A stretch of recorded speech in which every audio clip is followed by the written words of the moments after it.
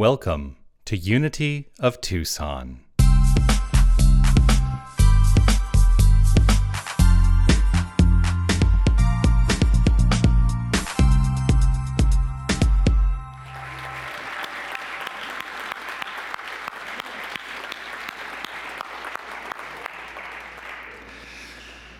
Isn't it glorious to have talent in our midst? Yeah, thank you so much for that, really. As I was sitting there, and this was not part of anything that I planned today, but as I was sitting there, I was thinking about how when I was growing up, I really wanted to learn to play piano, and things didn't align in the way that allowed that, and that, there's neither right nor wrong within that. And then I started thinking about, being of a certain age now, not a teenager or even a child wanting to learn the piano, would it still be within me to be able to learn to play? And I started thinking about all the things that the world tells us. Oh, there comes a point where you're just really too old to learn. I'm like, no. So I might take up piano.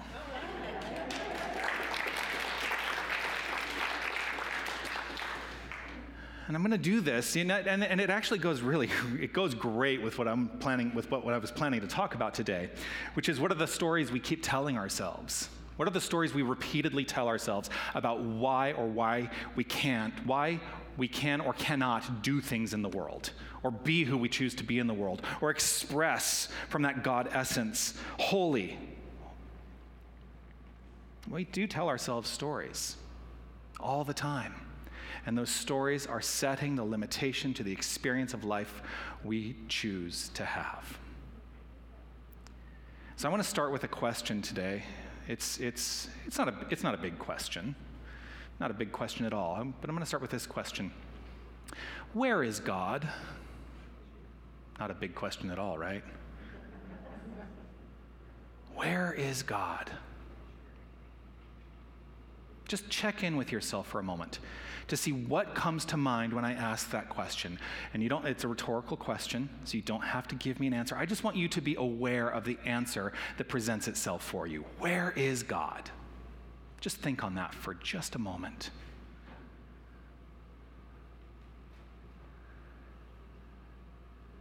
Now, I have an answer in the form of another question. Where are you? Because right where you are, God is. Right where you are, God is in its fullness. Do you believe that? That's another rhetorical question. And you don't have to believe that, by the way. I'm not telling you that you should believe that. What I'm encouraging you to do is to figure out what it is you do believe, because as Jesus said, it is done unto you as you believe.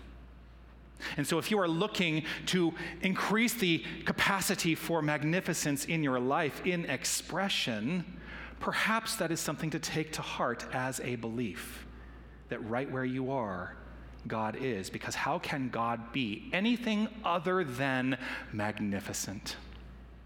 And I say it every week. We say it every week. You are magnificent. I invite us all to exclaim for ourselves, I am magnificent.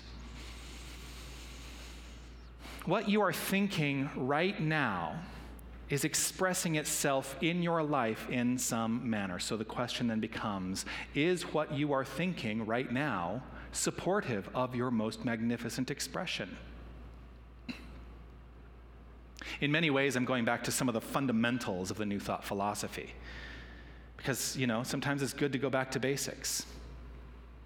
And the basics are this: God is all there is, and your life, the life of the divine, the life of God, is flowing forth based on your thoughts, your beliefs, and your feelings. There's a thing that we call the law of mind action. Sometimes we refer to it as the law of cause and effect. What we're saying is that everything in the world of experience is the effect, and there is some cause behind that. That mind in action is showing up. The cause is in mind. What shows up is the effect. And so part of the work of New Thought is to make it practical and to be able to step into the activity of utilizing the philosophy, not just studying the philosophy. Albert Einstein said, any man or woman or person, any person who reads too much and uses their own brain too little falls into lazy habits of thinking. Any person who reads too much and uses their own brain too little falls into lazy habits of thinking. If we have lazy habits of thinking, how do you think our life is going to unfold? The unity philosophy, part of which is within the New Thought umbrella, the New Thought philosophy is a spiritual philosophy that many people approach intellectually at first. That certainly was my way in. While I considered myself a spiritual person about 15 years ago, I would not have ever thought in my life that I would ever go to church, let alone be a minister. Because I approached everything from an intellectual standpoint only. And that's one of the things that appealed to me about New Thought is the fact that, we're essentially saying that these are tools that we can put into practice to make our life better. And so I thought, there's something I can study to make my life better? I'm in. Oh, it's spiritual? Whatever that means, I'm in. So initially it appealed to me through the intellect. And for many people, that's the story I hear. It appealed through the intellect. And what we find is that while we tend to think about these principles, the unity principles themselves do not work truly until you embody them, until it moves beyond the intellect and becomes an embodiment from the heart space. And that's the whole point and purpose of keeping up with and being within your spiritual practice, part of which may be coming to service on a Sunday. That may be part of your spiritual practice. Now, here's my question. Is that your only spiritual practice? Rhetorical. You don't need to answer that. Just know for yourself what comes up for you. Embodiment is about more than thinking. It's easy to have a thought. It's easy to think, I'm a millionaire. The belief, that little voice at the back of your mind that's going, no, you're not. Have you looked at your checking account? The belief is the thing that's actually at play and showing up in your life. So I can think the thought, I'm a millionaire, I'm a millionaire, I'm a millionaire. It will do absolutely nothing without the belief being addressed wholeheartedly. It is done unto you as you believe. So the moment you align your mind and your heart space and embody a belief, that's what's going to show up for you. Embodiment is creating a new way of being. And here's the great news. Once it is embodied, you don't have to work so hard for it all the time. I have found my life has gotten easier over these past 15 years because I have moved from the intellect into the embodiment, and there are times when I move back to the intellect, and that moves me into embodiment, and I'm constantly in this infinite flow, balancing the intellect with the heart, the embodiment. One great method of practice, this is one of my favorite little publications in the world. Even before I was part of the Unity movement, this is a publication that I was very much interested in. It's called The Daily Word. The Daily Word is a publication of Unity. You can get it in our bookstore. And right now, the September and October issue are available in our bookstore. The training I had as an actor in advertising, and right now you can get The Daily Word. The Daily Word has broken down for each day a word or a short phrase like I am. And then it has some great insight into that word, and there's a passage from Scripture. And it's a great practice to use this every single day. Just allow yourself to open it up, read the word of the day, read what's there. Take some time to contemplate and allow a deeper understanding beyond the intellect of what is being presented. That's one practice. That's one practice you can engage in. This can lead you into meditation. It can lead you into prayer. How you choose to practice in the world is up to you. That is one thing that I know works for me. It works for me.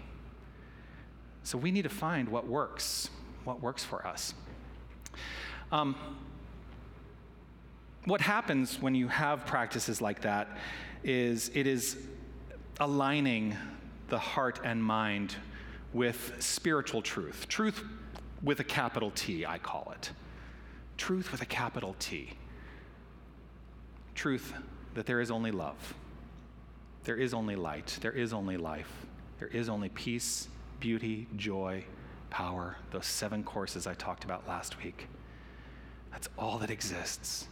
And when we are in full alignment with truth, we can let go of the stuff that does not align with that. But boy, we hold on to that stuff a lot. We do. We do.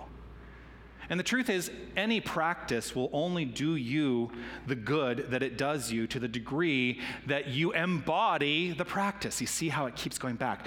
An intellectual practice of reading can be moved into a place of embodiment. Truth known, I can read this very easily, is not truth lived. So how are you living? There are a lot of questions today. How are you living? It doesn't matter if you were to read the sum of all spiritual philosophy that exists. It doesn't matter if you can intellectually understand it all. If you don't live it, it doesn't mean anything. It doesn't mean anything. So I guess the next question, because it really is a day about questions. The next question that comes up for me is there anyone who exists who is living this 100% of the time? Now, many people will look to the great mystics of the world and say, well, Jesus certainly lived it 100% of the time. That's why we look to Jesus as a way shower. Muhammad, Moses, the Buddha, any of the great mystics of the world, we could look to and say they were living it 100% of the time. Truth is, we're all living it 100% of the time, whether we are aware of it or not, because it always works. The law of mind action is always at work in our lives, showing up as the construct of our lives.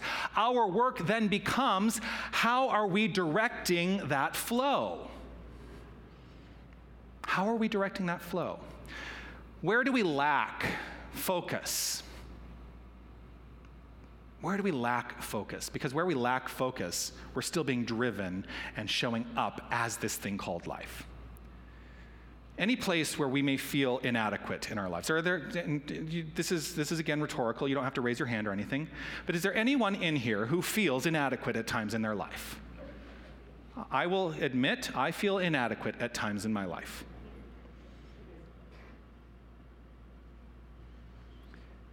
That is an indicator, those feelings and spaces within our hearts and minds of inadequacy, that's an indicator, and an indicator only of the work that is to be done. It's great information. It's great information. And if we look at it just as information and take out the judgment and the heat of, oh, I feel so inadequate, say, oh, you know what? I missed the mark there. That's information, but I know who I am, and I can do something different. I can. I am empowered because I am the power. Now, here's the thing. If we see a place where if we are looking at a place where we see inadequacy, right? And our tendency sometimes is to go, oh, look at that. How did I get there? What are the horrible things that happened before that got me to this point? And we go on a witch hunt. Anyone ever do that? I have. What value does the witch hunt have? Except sometimes, and for many people, to keep you mired in the thing that got you to that place in the first place. That's why we teach affirmation. We do teach denial, but for me, denial is about dredging up only with the point of view that if we dredge it up, we must now affirm something new. So, engage in the intellectual practice of understanding where it comes from, as long as the next step is embodying the new place you want to be. Because the witch hunt can keep you in the stuff.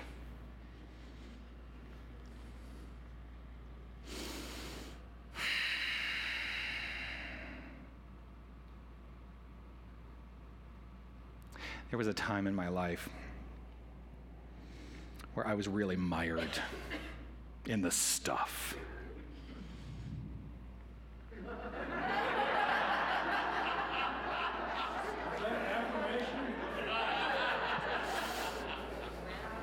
And I think that's an indication of how valuable that stuff can be when you're wallowing in it.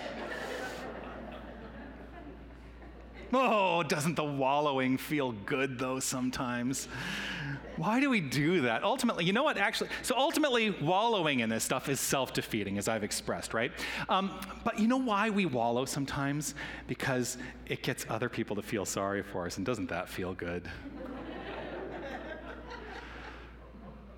But the degree to which we continue to wallow in it is the degree to which it will continue to show up in our life. Why? Because the law of mind action is always working. Wallowing, yes, it can get people to pay attention to us. Oh, look, they all feel so sorry for me. Oh, doesn't that feel good? Oh, you know why that works for us? Because we have been taught that suffering is admirable. You may intellectually say, I don't necessarily agree with that. But if you truly don't agree with that, then look at the places in your life where you have wallowed in the suffering because it felt good. I think I've said this before. In a book that I read recently, one of the things that was said is, and it was talking about the degree to which our minds work with negative thoughts and positive thoughts. And this book made this claim. It said, negative thoughts stick to our minds like Velcro, and positive thoughts slip right away like they're like Teflon, something like that. It's very easy to hold on to those negative thoughts because we have been trained to do so. That is the training we have received in our society, to hold on to those things that don't feel so good. And so when we come into these centers, these magnificent churches and spiritual centers that are teaching personal responsibility, and nobody likes to hear that we're teaching personal responsibility, but when we come into these places, many people go, oh no. They're telling me that I should not wallow, that I should actually do something in my life about it because I'm responsible for the expression of my life. People get real turned off by that because we're not here to tell you you are a sinner, and if you do not repent, you are going someplace. That's not what we're talking about. But people are attracted to that. People are attracted to that because it lets them off the hook for having to do anything. It says, if I can blame something out here, then I don't actually have to do any of the work here. And the whole point and purpose of the New Thought philosophy, I'm sorry to say, is the work. It's the work. There's a great resource for some of the magnificent things that I'm presented with sometimes. And I'm grateful that the algorithm on Facebook is actually fairly positive for me as a resource. I think it's because I choose to only interact with the positive, and I choose to only put out the positive. But there is a great meme that I run across every once in a while, and it's a quote, and it's been attributed to Robert Downey Jr., although he's not the only one who has said something like this, but the one I see all the time is Robert Downey Jr., Iron Man. And so this quote that was attributed to him is this: worrying is like praying for what you don't want.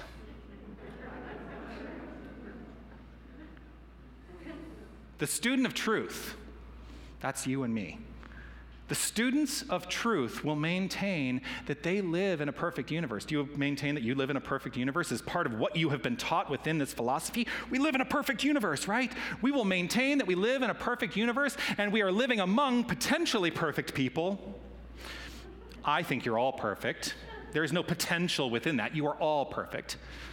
And we will regulate our thinking to meet this necessity. And the degree to which we regulate our thinking to meet this necessity of understanding that we live in a perfect universe and we are surrounded by perfection at all times, then we cease to believe in the opposite. And that's the power of new thought. That is the power of unity. This is creating new habits. This is the whole point and purpose of spiritual practice, to create new habits. So I want you to consider for yourself, for just a moment, what is your spiritual practice? Free yourself of judgment. Just let it go. Let go of any judgment about the quality of your spiritual practice and just say, what is my spiritual practice? Just tap in for a moment. And now I want you to ask the question, how well is it working for you? You get to decide how well that is working for you. If it is lacking in any way, don't beat yourself up, change yourself up. There is no right, there is no wrong. There is only that which works for you. And as I've said many times, technique, spiritual practice technique, the technique of anything is what works. That's what technique is, anything that works. So what works for you? This is what we are here to learn and embody, a workable spiritual practice. And to, for me, make it exciting and be high energy. You know, I've gone to plenty of services where it's very much like this, and now we're going to talk about the things that we're going to talk about. We're going to have really boring music, and that doesn't work for me. It works for some people. It doesn't work for me. I am not the type to disappear and go sit on a mountaintop in the lotus position, although I have done it. Ultimately, we do not try to eliminate behavior. The behavior follows the consciousness. And so our work is to change the mind. We must change our minds to eliminate the behaviors that are not serving us in life. As long as you are thinking and feeling what you do not want, your mind will continue to create your private, self-accepted hell on earth. That's what happens, because this is always working. It always works. No matter what, whether we have an awareness of it working or we don't have an awareness of it working, it is always, always working. So here's my question. How do you get past the thinking of what you don't want? Well, that's the whole point and purpose of spiritual practice. Because I could very easily say, think something else. How easy is that? I've had trouble with that in my life. Just think something else? What are you talking about? Deepen. Engage. Engage with this in mind, that you know who you are. Because that's the ultimate spiritual practice. Deepening into knowing who you are. That's why one of the tenets of our mission is remember who you are. You are the most magnificent. You are the most high. You are God in physical form. And there is no separation. There is no thing out there. There is only this right here, this right here. There is only us. There's only now. There is only this moment. Make that your habit. Make that your habit. Go out and live. Go out and live, because it always, always works. Peace and blessings. You are magnificent.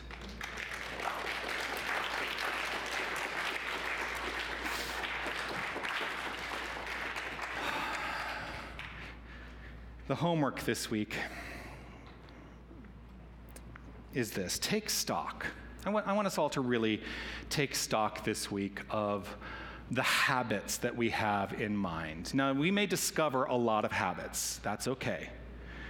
As you discover habits, You can say, I'm going to focus on this one habit this week. You can take it step by step. You don't have to address the whole of it all at once. You can say, I'm going to address this one area of my life, and I'm going to become the spiritual master of this one area of my life. So as you discover these habits, ask, are they working for you? Because some of them are working for you, and that's okay. Are they not working for you? Those are the ones to really look at. You get to determine, and you can make change around those habits. So make a commitment to change a habit this week that doesn't serve you. Just start allowing yourself to go on the journey of creating useful, constructive habits. That's the homework this week. And whoever is lighting the flames of faith next week, there she is. I know who it is. Start today.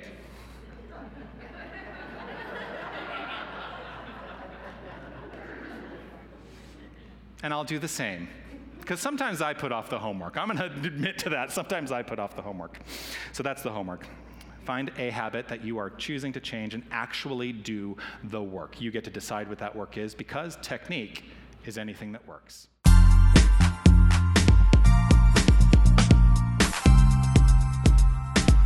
Hi, this is Reverend Jonathan Zenz, and I want to thank you for listening to the podcast of my Sunday message.